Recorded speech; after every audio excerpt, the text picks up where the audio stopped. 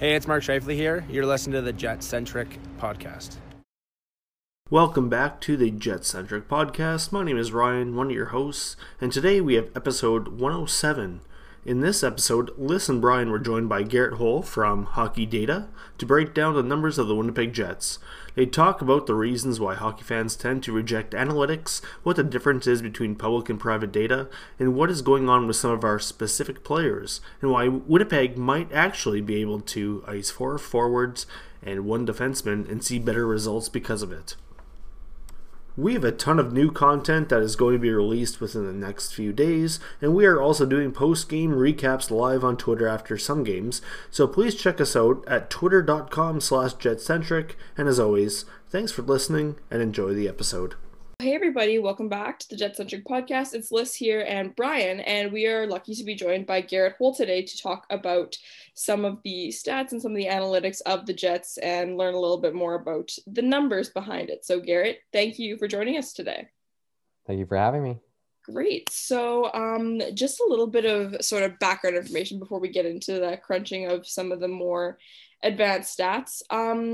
Do you want to sort of tell us about what it is you do and what you do for teams and why we should trust what you say about the numbers more than Twitter user Craig9011743? Oh, my favorite first name, number.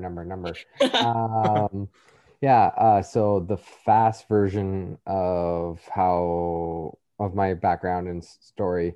Originally from Winnipeg, was a big Jets fan growing up. My family moved out west around the same time as the Jets left. I tried being a Coyotes fan, but that didn't work out very well. I did not try being a Canucks fan because there was no way in heck. So I just eventually became just like a casual hockey fan, but everyone knew me as the guy that used to really like the Jets. And long story short, I was in university taking some analytically inclined courses, mostly in bioinformatics and analytical chemistry. So I was being a nerd, and around that same time was the time the Jets came back. So I started checking out some websites because I knew nothing about the Landra Thrashers other than like Ilya Kovalchuk, Hossa, and like those era, because like I had them on my fantasy rosters, but that's about as much as I knew about those teams and their history. And I eventually stumbled on the blog Behind the Net, which eventually became Arctic Ice Hockey. And that's, for people that don't know, Behind the Net was literally the first website where you could easily look up players' Corsi and those kind of statistics. Prior to that, there were some ways, but they were quite difficult to navigate unless you kind of knew about stuff like timeonice.com and timeonice.com. So that was kind of my introductory to things, and I asked a lot of questions, and then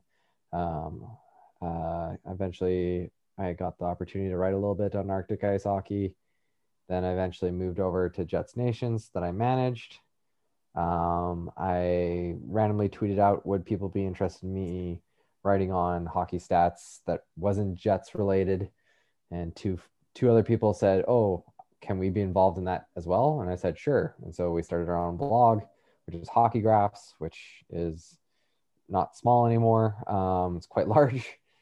Grew well beyond my expectations of it just being a place for me to rant and blurb. But that eventually made enough of a name of myself that I started working for a local player agency based in Vancouver. The short version of what I did there was I mostly did developmental statistics. So we'd watch and track stats for a player who is under the player agency, who is hoping to make the jump to another level the next year. So let's just say NCAA, and they want to go to the AHL next year, or maybe they're junior hockey and they want to go to CIS or something like that. We track stats for them, and we kind of tell them how to make their game better, what they're lacking that for people that make the next step, or what do they do well, how they can sell themselves. Because one of the things is, if you're not an NHL team, you don't really have much of a scouting resource. So like, these kids that are like hoping to try to make it to the ECHL next year, or the AHL or the SP or whatever, they might have been seen like once or twice at some sort of tournament. So having like a stat package that says like, this is what I do well, this is how I perform relative to my peers, that kind of gives them some ammunition, but also it allows scouts to be confirm that like, okay, yeah, it said this guy was a high volume shooter, and it turns out he's shooting about 1.5 shots per game more than the average. So that's how I kind of got my start in analytics in terms of professionally. Eventually moved out doing it myself. Well, not myself, but started a company that I'm part of, kind of doing the same idea mostly. We also sell data to NHL teams. I personally don't do any analysis for NHL teams. That's not necessarily what I do, but we do analysis and stuff for that for other levels. Yeah, so that's the long story short. My whole life put in a couple paragraphs. That's really neat. I just had a question, kind of. Fans, I think in hockey tend to, I don't want to say reject analytics, but I think are more hesitant to kind of put a lot of stock into analytics versus maybe a sport like baseball. Maybe wondering if you could touch on kind of sort of the differences there, and maybe how if analytics is more important in baseball or less important in hockey, or whether it's kind of the same. Or I was wondering if you could maybe touch on that a little bit.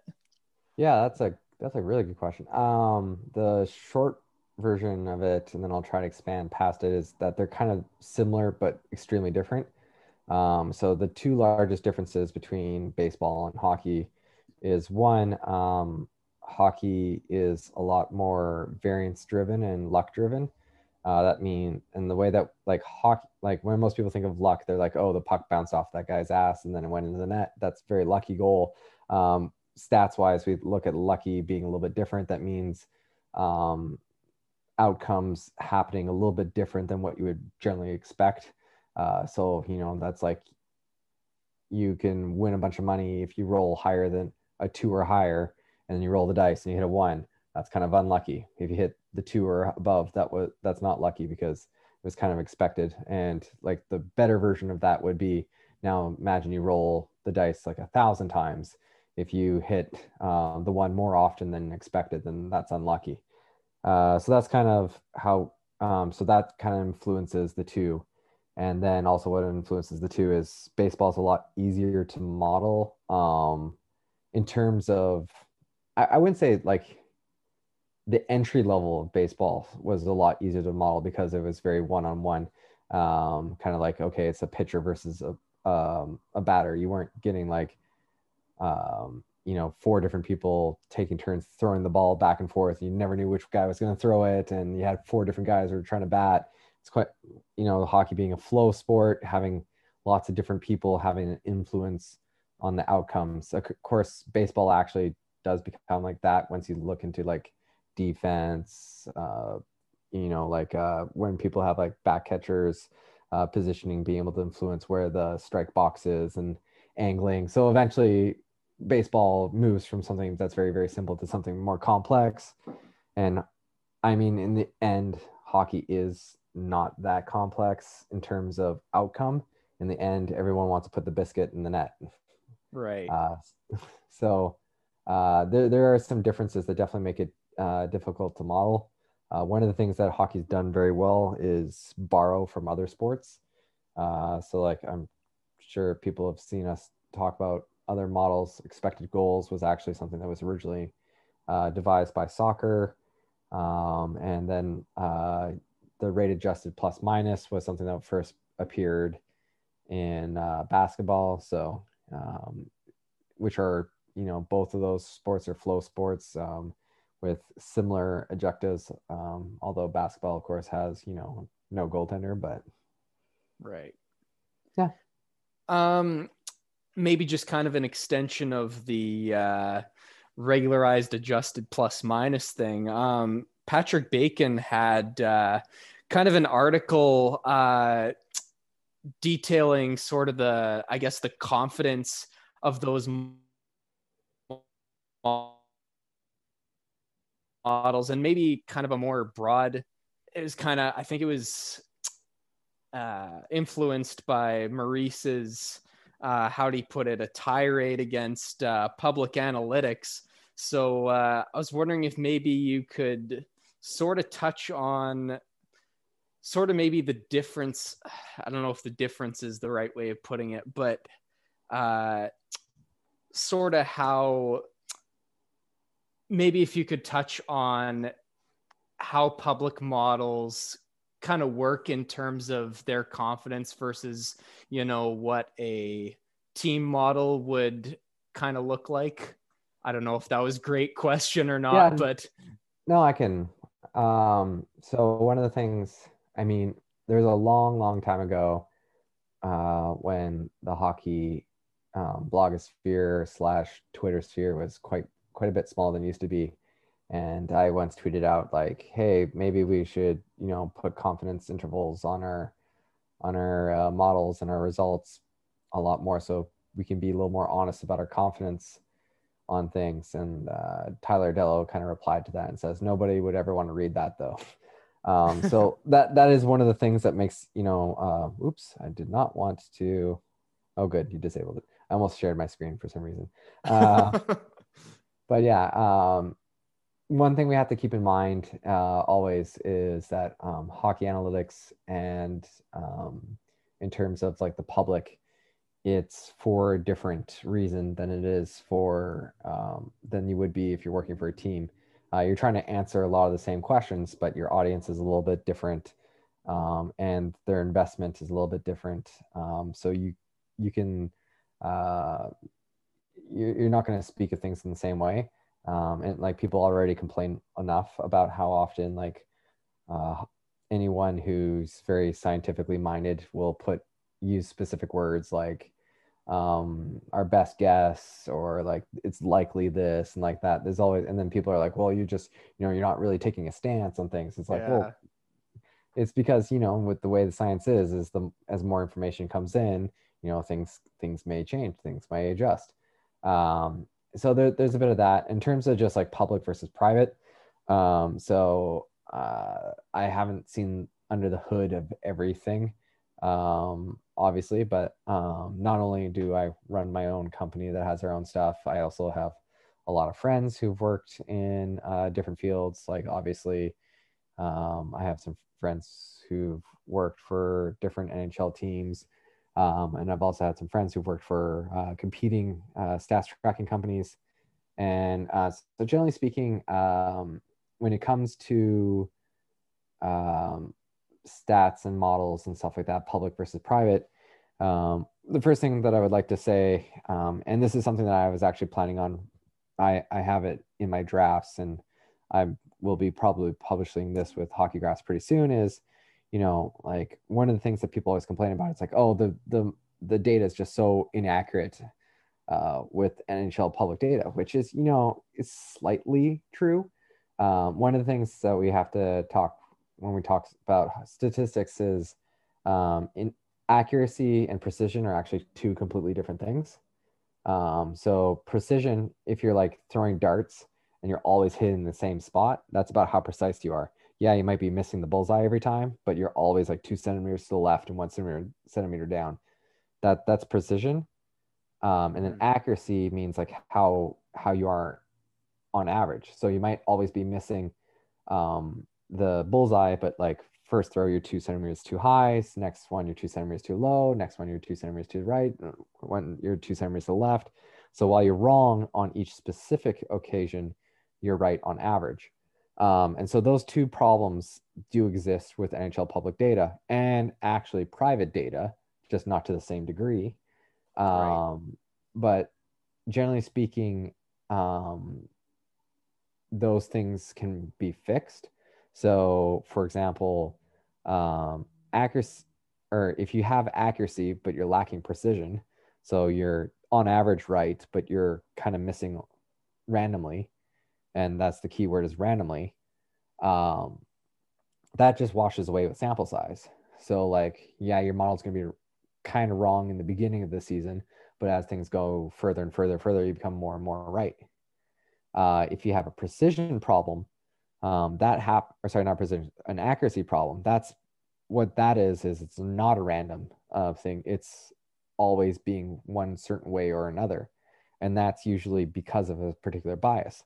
So like one very well-known example is home scores bias. We know that generally speaking, home teams get certain types of biases that from the people who are tracking for the NHL.com website. So like, for example, they might, track extra shots, or they might track the shots really close. And so as long as these things, if the mistakes are random, they average out in the end of the year. If the mistakes are not average out by the end of the year, but get closer to average by the end of the year, depending on how bad the mistakes are. And then if the mistakes are not random and you're able to detect them by using certain types of tests, you're able to, make adjustments and fix those. So like, those are problems, but they're not unfixable problems. That said, private data is better because of the fact that, one, you don't have to wait for longer samples, and also on top of that, you don't have to make those type of adjustments. So that's one way where private data is better. Now, that doesn't mean that left becomes right and right becomes left. What that means is just, you're more confident that you have a better part of the picture earlier. And then the other thing with private stats is that they're able to add more information onto things. So like one of the most popular things about expected goal models in arguments against them is there's no passing information. So like, yeah, sure, you're making a shot that's closer to the net more value than a shot that's way far away. But it's different if, you got a 2-on-1 and someone just passed and made the goalie move versus if it's just, someone who's just been standing there and it's a straight shot. And that's true. That actually matters. That actually improves the chance of a shot going into the net. And that should be detected by models, which with the public data, that's not possible. But the thing is, and I don't have to use my own stuff. The reason why I tend to make arguments online with public stuff is because of the fact that people can, fact check me.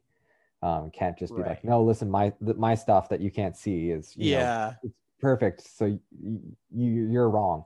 No. So like, so pointing out to this, like passing thing, like, yes, passing information dramatically changes whether or not a goal is going to happen from a shot. But on Hockey Graphs, Alan actually tested using Corey Schneider's passing data. He implemented that into an expected goal model, and he found that it improved the model, but it didn't improve the model a lot. And one of the reasons why that is people kind of forget that all these things are marginal changes. It's kind of like the law of diminishing returns. Every time you get a little bit more information, you get less value from that information because of the fact that, McDavid's better than Brashear in multiple different ways, not just because of one way. It's not just because he gets more shots. It's because he gets more shots and he gets those shots closer. And he also is able to make certain passes that makes those shots more likely to go in. It's like while, some players are better at some things versus others, in general, a really, really, really good player is way better than a really, really bad player. And so while you don't have this passing information in the public data, you do have who's better at X, Y, and Z. And those things do correlate somewhat to who's better at A, B, and C. And so while you're not getting all of that picture, you are getting some of it, even though you've been ignoring it. So that's one of the ways that, like, yes, private data treated well and done right is much better than public data. But again, it's not going to tell you this fourth liner is actually a first liner and the first liner is actually a fourth liner. There's not going to be these huge changes. It's going to be like this guy that you thought was average is actually slightly above average. And the guy you thought was slightly above average is actually a little bit below. And there's also like a lot more coaching opportunities because like you can look at like, okay, why is this player not good? Why is this player, normally good but not doing good this year? So there's a lot more utility to it, and that's where the real stuff comes from. But yeah, that's my very long rant answer to that. Right. So if people are looking at some of these excuses or whatever that you hear from teams and they're like, oh, the team has better, so to say, data, it's it's never going to be like you're saying, it's not going to be completely different, right? It's not like the data that the team has is going to be miles and miles and miles different than what you have, right? So would you agree that it's a very, very flawed argument to say that a specific stat is false because the teams is going to be much better and it's going to have a completely different answer? Like, are the end results typically going to say similar things about a player or about a team? Yeah, I would. This is totally me guessing because it's going to depend on what they tend to value things and such, and like how they built their model. Like this is me assuming that the models are well built. If they're not, there might actually be bigger issues. But if the model is well built and smart and intelligently designed, which I've actually never met any of the Winnipeg Jets guys, but I do know of people who've met Max, who's one of the Winnipeg Jets guys. And from what I've heard, he is an intelligent, nice person, and he's gone to public hockey analytics conferences. So obviously he has some understanding about what's going on in the public versus private. So I wouldn't say that the Jets, from my guess, have a terrible model. Maybe they do, maybe they don't. But I would say, like, generally, if you're comparing two different models, they're probably going to be saying the same thing about 70% of the time. I'm just totally making up a number out of my head. What's going to be different is that 30% where they differ. And that's where the interesting stuff comes. But like, I would be extremely shocked that if there was a model that says, a public model that says -5 WAR player is actually a +5 WAR player. Like, I don't think you're going to see that kind of a flip. Maybe like a -5 to -2 or -1. And then on top of that, they're like, well, we also know that he's not healthy because he hurt his knee, but he's playing through it. So like, even though he's not actually a -5, he's a -1, but we expect when he's healthy, he's going to be a +2. I'm just, again, making numbers off the top of my head. But so I think a lot of people have to understand that a lot of what's placed in the media, whether it is by coaches or even scribes, a lot of it is propaganda, and not necessarily propaganda to like trick teams or fans. It's also true that like coaches will use media to also like inspire and talk to their players as well. Like, okay, coach gave me a vote of confidence. He says that I'm actually, doing a good job, or he thinks that I'm doing this well or whatever. So there's that involved. It's always messy. It's never quite black and white. I would say that generally speaking, it is probably more fans who look at things as that separated. Right. But yeah, it kind of differs too. So maybe a more specific question about the Jets. I was kind of interested in your thoughts about, I guess, the recent play of Josh Morrissey and maybe how he's struggling a little bit more in the last couple of years. I was wondering if you think, part of that is attributed to losing Jacob Trouba, or all of it because of losing Jacob Trouba, or how much of it? I was wondering if maybe you had some insights on that. Yeah. So I'll start off with what we know, and then I'll move eventually to what I'm guessing. So what we know is that Josh Morrissey had pretty good to very good results during Jets. I don't want to say golden era, but like era where they had a very strong defensive core.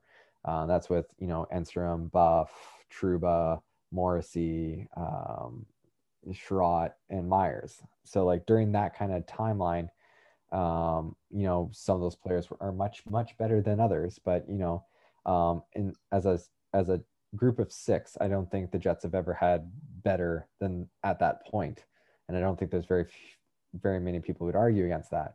I would say that, some of those players might have been more overvalued or more undervalued than others.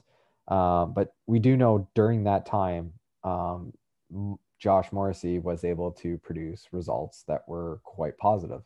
Very, very strong statistics in terms of, how the Jets performed with him on the ice. And what we also know is that since then, since the team has lost quite a bit of their depth in the back end, it's not been the case. And he's had some weak results.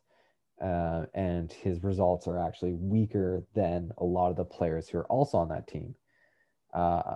So, you know, from a cursory glance, now moving into from what we know to what, you know, is like educated guesses, generally speaking, you're like, okay, well, he's gone from being the number 3, number 4, depending on whether you're looking at ice time or whether you're looking at 5-on-5 minutes or whether you're looking at his usage and how much Maurice depends on him for line matching or high leverage minutes. So like that change in usage might impact his results, which is true. It should. But even the numbers that try to adjust for that change in usage,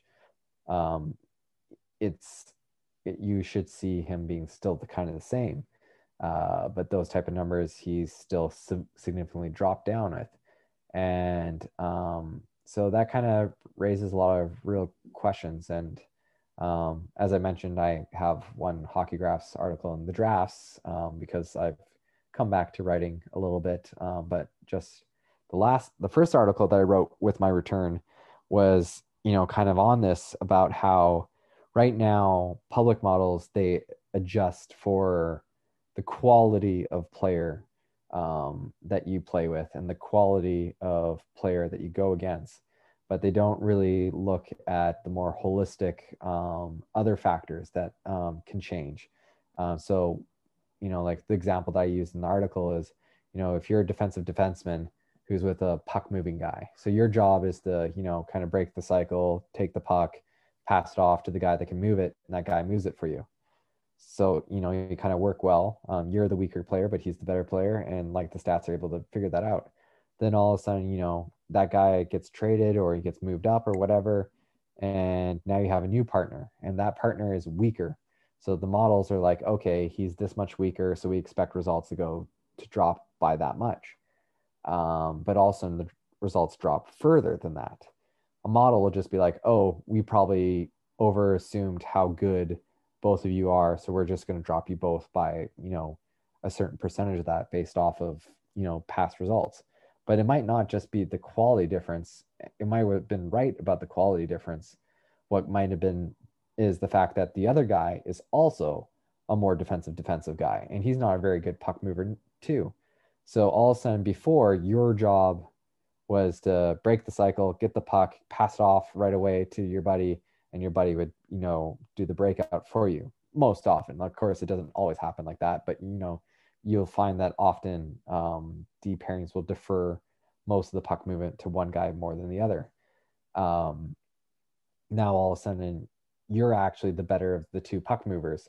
So it's not just the difference in your total overall quality. There's also a change in decision making. And so all of a sudden now you're being dependent on moving the puck and you're not as good at it. And also you're not as likely to act because you know that you're not as good as it. You're not going to make the same type of decisions that, you know, your partner was. So there's a lot of that goes on. And I think that's a lot of what's happened with Josh Morrissey. I think that he was in a situation that he thrived in before, where he wasn't the number one guy. He was taking some sort of steps because of the fact that he was with Trouba, or when he was with Myers, or when he was with Buff. Those guys, all three of them play, you know, kind of different games in terms of like their physicality and how like, you know, rovery they are, but they all are still guys who like to carry the puck. Mm-hmm. And Morrissey was a guy, kind of more of a, like, even though he's, you know, he would play his role in his job, and now all of a sudden he's being leaned on differently. So I think that's an impact of things. Of course, there's also other stuff, you know, like sometimes, you know, guys might just, you know, not have the same kind of summer training as they used to do, or maybe they now have a new girlfriend or boyfriend or whatever. Like you never know. There's a lot of other influences, but like we do know that the results are with Josh Morrissey are definitely not of the same caliber. And like, you can't like just say like, oh, he's the number one guy, he's being leaned on too heavily, because like truth is, like, he started off top time on ice last year, and eventually, slowly, what happened was Pionk was the guy that actually ended up getting more of the ice time. This season, again, off the get-go, Paul Maurice started off with Maurice being the number one guy in terms of ice time, but that has been dropping a little bit, and I'm trying to get the website to load so that I can actually see whether or not how much is dropped by. But we do know this, that when it comes to line matching against the best, it's not Morrissey's pairing that's doing that. It's all been Pionk's pairing. So it's always been Forbort and Pionk have been the guy that's the first one off the bench when the other team's best line is on the ice. It's, if you have to hold a late tie or a late lead, Pionk is the guy that they've been leaning on. So, like, there's only so much excuse that you can give with the usage. So that's why I lean to believing that maybe it's more of a chemistry thing. But that said, the usage has changed, especially in terms of like ice time. Like I did just finally get to double check, like Morrissey, in 2017, 2018, he was generally speaking the number 3 or number 4 guy on the ice. But now he's consistently the guy, number 1, the guy that's on the top power play. He's still taking some PK minutes, and like that gets some wear. That's a lot of ice time. So I don't know if maybe that's influencing things. So right. So there's a whole bunch of stuff basically that could be impacting things, but you don't know exactly how much of each is kind of impacting the whole performance.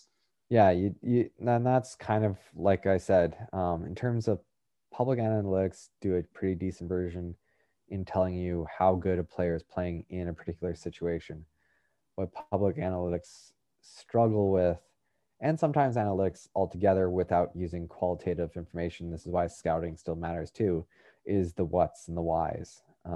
Now, I think that taking an analytical approach to qualitative data, like scouting, so like taking scouts notes and looking at it in an analytical sense, or also like stratifying qualitative data, that can help. So I think that both can help each other in their strengths and weaknesses, but generally speaking, a lot of the public data, they're not very good at telling you why. They're better at telling you how good a player is in a particular situation, in the environment that they are. And yes, we can suss out a lot of environmental impact in terms of coaching, line mates, and line matching, zone starts, which does filter out a lot of the noise.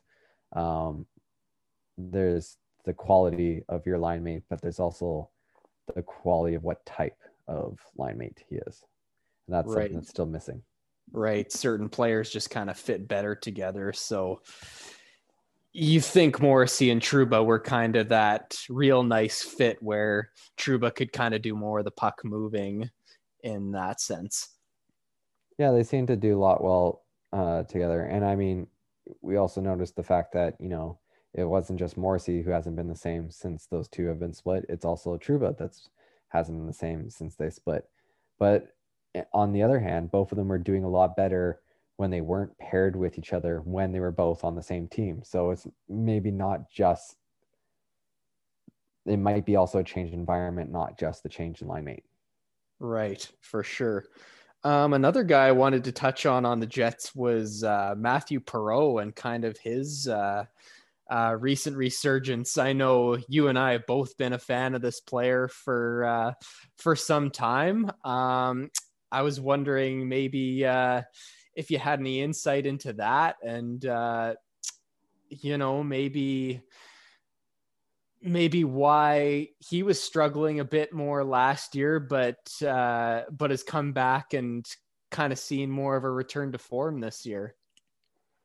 Yeah. So, Perreault came over to the Winnipeg Jets 2014-15, and he's been quite the depth player.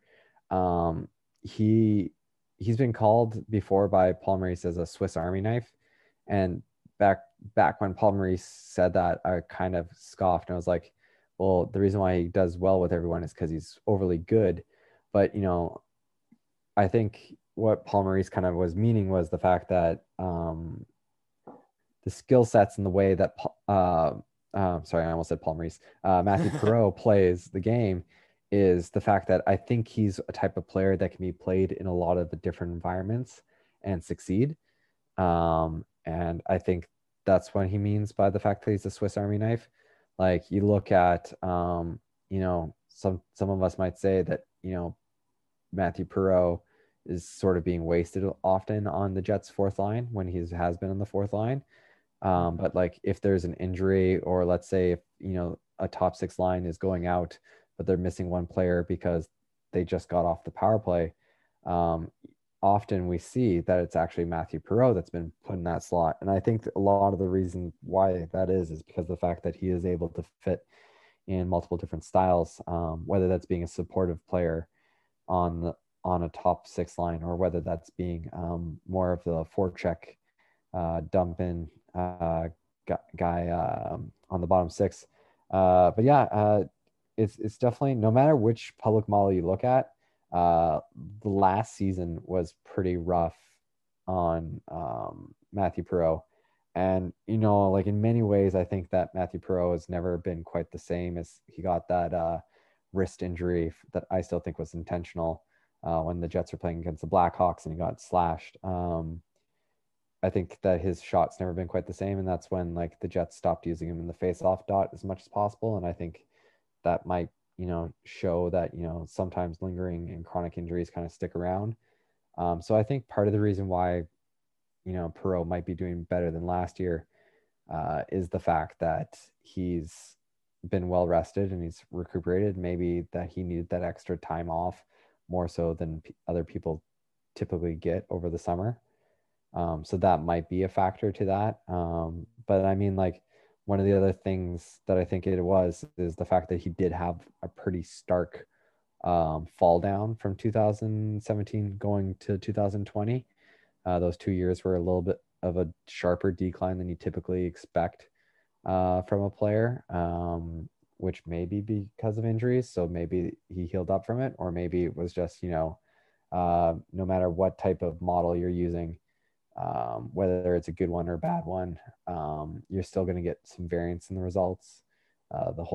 What makes a model good is how much it's able to get rid of that variance and how much it's able to tell you about a player.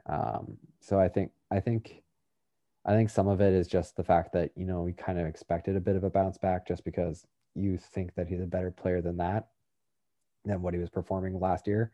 But I think health has a good chunk to do it. And, some people are going to say, it's a contract year, but he's had some pretty good years where it wasn't a contract year as well. Right. I also wanted to ask kind of about the Jets goaltending. I know a lot of analytics people always say goaltending is voodoo, and you can't predict results for goalies going forward. Now you've seen Hellebuck do extremely well. Well, he won the Vezina last season as the league's best goaltender, and this year he's been pretty darn good as well. Maybe not to the level of last season, but is it possible that there's some sustainability in the Jets goaltending? Yeah. So I'm partially in fault for the goaltending is voodoo thing. I wasn't the first one to say it, but I quite helped its popularity increasing, and some people really dislike it. And I think the people who dislike it is because they don't really understand what we mean by that. Goaltending isn't complete randomness. If that were the case, then like hockey analytics people would be saying, hey, just sign 2 AHLers for league minimum, throw them out there, save the cap for someone else. It's not like that. What we say with goaltending is voodoo is, now I wish I could think of the exact quote. There was an old Arctic Ice Hockey article that was done by Gabriel Desjardins, and I'm trying to remember the study off the top of my head, and so I might mix up the numbers. But he said what he did is he looked at what he called an AHL call-up, which he looked at as being someone who, generally speaking, gets around a 900 save percentage. and then he looked at what he called an all-star player, and that's like any player who's around or above a 920 career save percentage. And this is a while ago, so save percentage numbers have kind of changed since then. So he was looking at this and he was comparing game to game performance, not the overall average performance of these guys, but the game to game performances of these guys. And if you looked at like 5 game spreads, so like 5 games, 5 games, 5 games, 5 games, and you look at the other guys, 5 games, 5 games, 5 games, 5 games. Sometime I can't remember what the number was. It was either 10 game spreads and it's once out of 5, or it's 5 game spreads and it's once out of 10. I can't remember off the top of my head, but it was basically, let's just say it's 5 game spreads, once out of 10. Once out of 10, the AHL call up over a 5 game set outperformed the all-star guy. Now you're like, oh, okay, that's not super often, but like, think about that. Think about, like, imagine over a 5 game spread. So like, 82 games, there's a whole bunch of those. Tanner Glass outperforms Connor McDavid once out of 10 times. Like, that's not happening. Right. like Connor McDavid's not always going to be good. Tanner Glass is not always going to be bad. But that extremality in like the fact that like some random call up is going to be the same level, it's not going to be the same thing. And that's kind of like what we mean by goaltending is voodoo. It's despite the fact that you are able to stratify somewhat. These are the kind of better guys. These are kind of the weaker guys. These are the guys that are more likely to be good. These are the guys that are less likely to be good. So you're able to figure that kind of out. But you're not, even if you know that this guy's good and that guy's not, there's still a pretty good chance that the performance is flipped. And so that's what it just makes things difficult, because of the fact that you might put a bet on the good guy, but you don't actually get the results. Now, of course, that study was done with just base save percentage, so there is a little bit of confounding variables with defense and such like that. But generally speaking, as I said, you don't see Sidney Crosby over a 5 game spread be as bad as Tanner Glass just because his line mates aren't as good. Like, Crosby has been carrying terrible line mates for a good chunk of his career. Yeah. But he still does Sidney Crosby things because he's Sidney Crosby. Connor McDavid's been toiling away in Edmonton. Edmonton's got a terrible team, but he's still Connor McDavid. So I don't really hold too much excuse onto that being why you get the variety of results with goaltenders. That's just more the fact that goals are rare, and so it only takes a couple, the tiniest of slips to be that like all-star goaltender performing like a call up, or you get that I'm trying to remember that guy that was like a barely an AHL goaltender and he shut out Team Canada for, was it Latvia? Oh yeah. Yeah. I think I'm trying to remember. There was was that like his 56 save shutout or something like that? Like, yeah, it it's was something insane. ridiculous. I remember the example. I just can't remember the guy's name, honestly. Once somebody says it, it'll completely come back to me. I don't remember his name. It was definitely Latvia, though. You're right. But yeah, I don't know. But I remember finding him in one of the NHL video games after that and being like, gotta sign this guy. I just found it. Kristers Gudlevskis. That's the one. Yeah. Gudlevskis. I don't know. Yeah. Something like that. I'm not Latvian, so I'm not going to pronounce anything properly. Fair enough. We're all probably botching it anyway. Yeah. And both of our goaltenders this year have pretty high goal saved above expected, I believe, right? And I know that was Connor Hellebuyck's big thing last year, was that he was like miles ahead of the next person behind him in that sense. But I guess, and this is going back to the whole sample size thing, it's haven't been a ton of games this year, especially not for Brossoit, but I guess they have decent and is there any kind of model that reflects that properly? It shows the goal saved above expected, and in that sense, is there so much, so to speak, voodoo, or is that a little bit more predictable?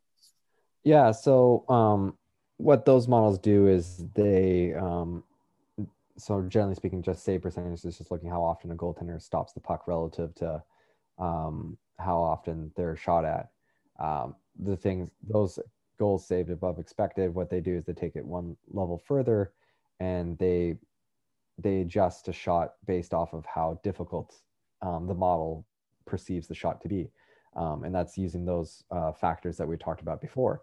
A shot that's closer to the net is considered tougher to shoot or to save than a shot further away, all things being equal. And as we mentioned before, unfortunately, missing from the public data is some things like, for example, passing data. So like, while you don't have a perfect picture of the difficulty of a goaltender, you have a decent starting point in terms of the difficulty of shots that a goaltender is. So those goals saved above average statistics are the best public way to evaluate a goaltender. And one thing to mention is the fact that there are different models that do shot quality. And so like there's an expected goal model on Natural Stat Trick. There's a expected goal model on Evolving Hockey. There's one for Money Puck. And so all those models are slightly different because of the fact that they may or may not include certain things. So for example, I know Money Puck, they do flurry adjusted. So what they do is they account for, sometimes there's like 3 or 4 shots within a span of like 2 seconds or 1 second. And so they might adjust based off of those factors, while other models, like for example, Evolving Hockey, doesn't adjust for that. And there's some trade-offs in that. And that comes down to like models. Some models are more descriptive in telling you how difficult it was that a goaltender was able to make that many saves, while other models may be a little bit more predictive of future success, because despite the fact that you're ignoring certain difficult factors, it might be lucky or unlucky about the fact that they were able to outperform that difficulty. So you will get different expected goal models just because, they might be training their data off of different timelines, but they also might count for things a little bit differently. So I think with goaltending, if I was to use and to judge goaltenders, I would kind of look at a lot of these different models and just kind of keep multiples of them in mind, that they're slightly different because some are valuing different things more so than others, if that makes sense. Yeah, for sure. Yeah. I got a little ranty there. No, I totally get what you're saying. It's good. And it's also, like, generally speaking, for this whole episode so far, it's been great that you've been able to sort of break down some of these things that people like myself will see, and at times, scratching my head, use as a defense in my argument, even though I don't always completely understand it. So it's been nice to kind of hear a bit of a breakdown of why these things make sense and how they make sense, and then why they're also not perfect at all times.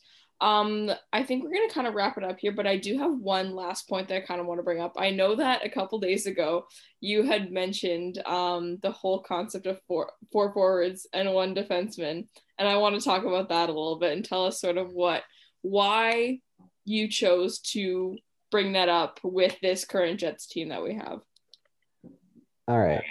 So being the way that I am, talking first from a more philosophical, theoretical standpoint, and moving more specific, like, why is hockey played with 3 forwards and 2 defensemen? Well, because it not always has, because originally there was actually 6 positions. There was a rover, but after they got rid of the rover, it always was that way: 3 forwards, 2 defensemen.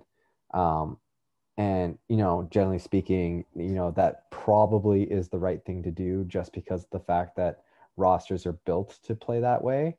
But the truth is, it's not necessarily the right way. It's highly, highly unlikely that the best way to play the game is always 3 forwards and always 2 defensemen, no matter the situation. I mean, we already know that because of power play. So originally, almost all power plays were 3 forwards and 2 defensemen.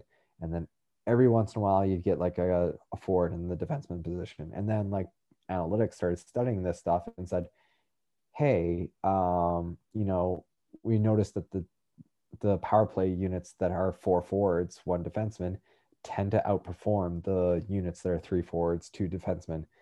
And it's not because of the fact that 4 forwards is good and 3 forwards is not good.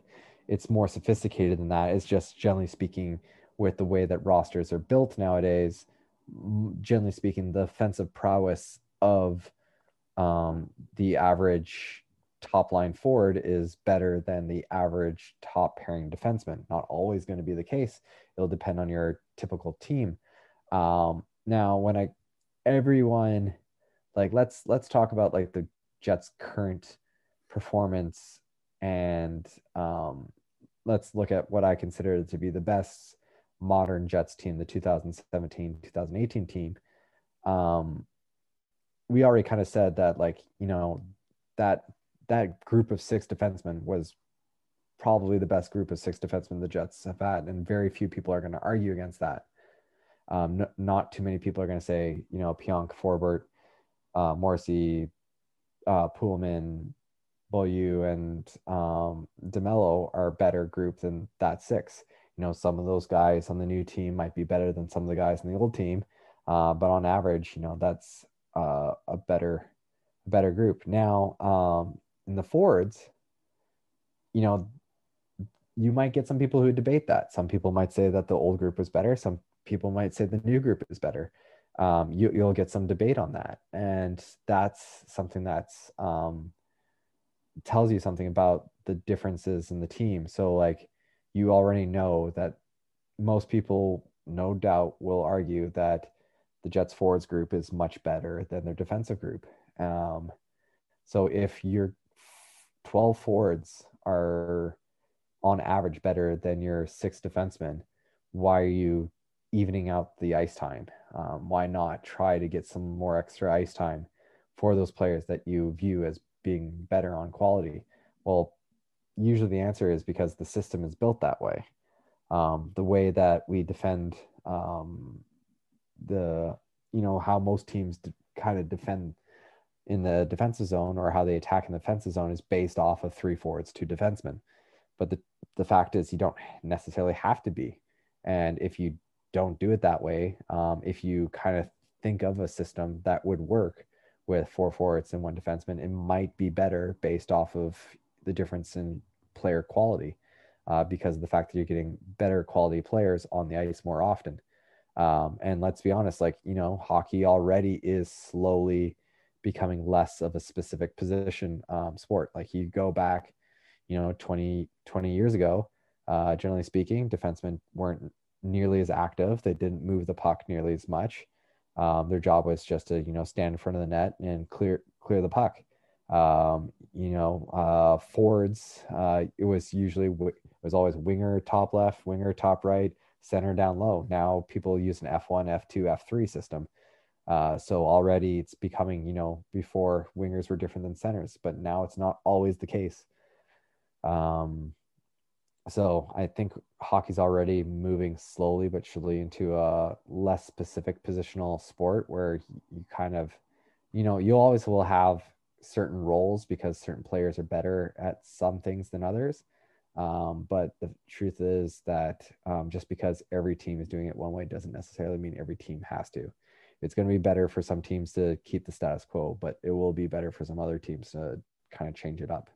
And I think the Jets, being a team that, in my personal opinion, has one of the better forward groups in the NHL, but probably one of the weakest defensive groups in the NHL, it might be worth it to try to get more ice time to those forwards and less ice time to the defensemen.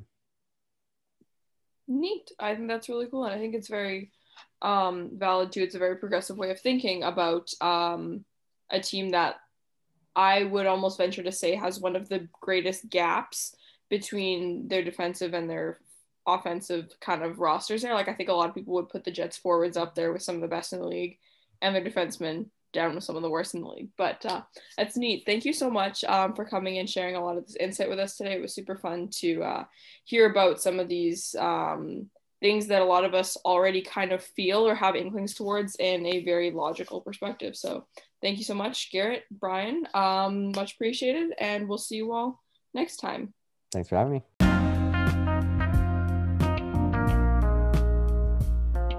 I'm Kurt Kielbach, and thank you for listening to the Jet Centric broadcast.